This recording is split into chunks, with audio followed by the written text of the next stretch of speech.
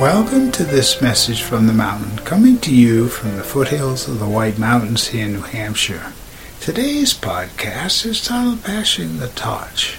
There's something about the ceremonies that we see, the runners that pass the flame, the torch, the Olympics, and that of passing the love or the passion of something from generations to generations in a family. You hear about those that have farmed the land for many generations. So it is in our family now.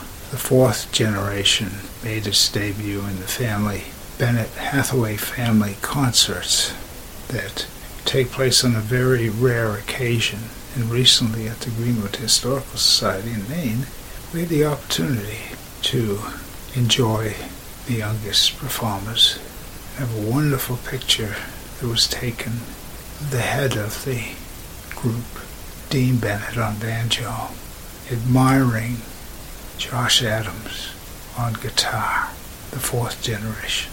And I think of family values and neighborhood values and all that, of how we plant the seeds and then see what the next generation does with it. And it is a wonderful feeling to be a part of that enthusiasm, not only with the group, but with the audience that came to admire and enjoy.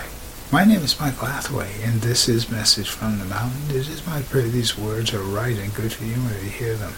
Thank you so much for listening.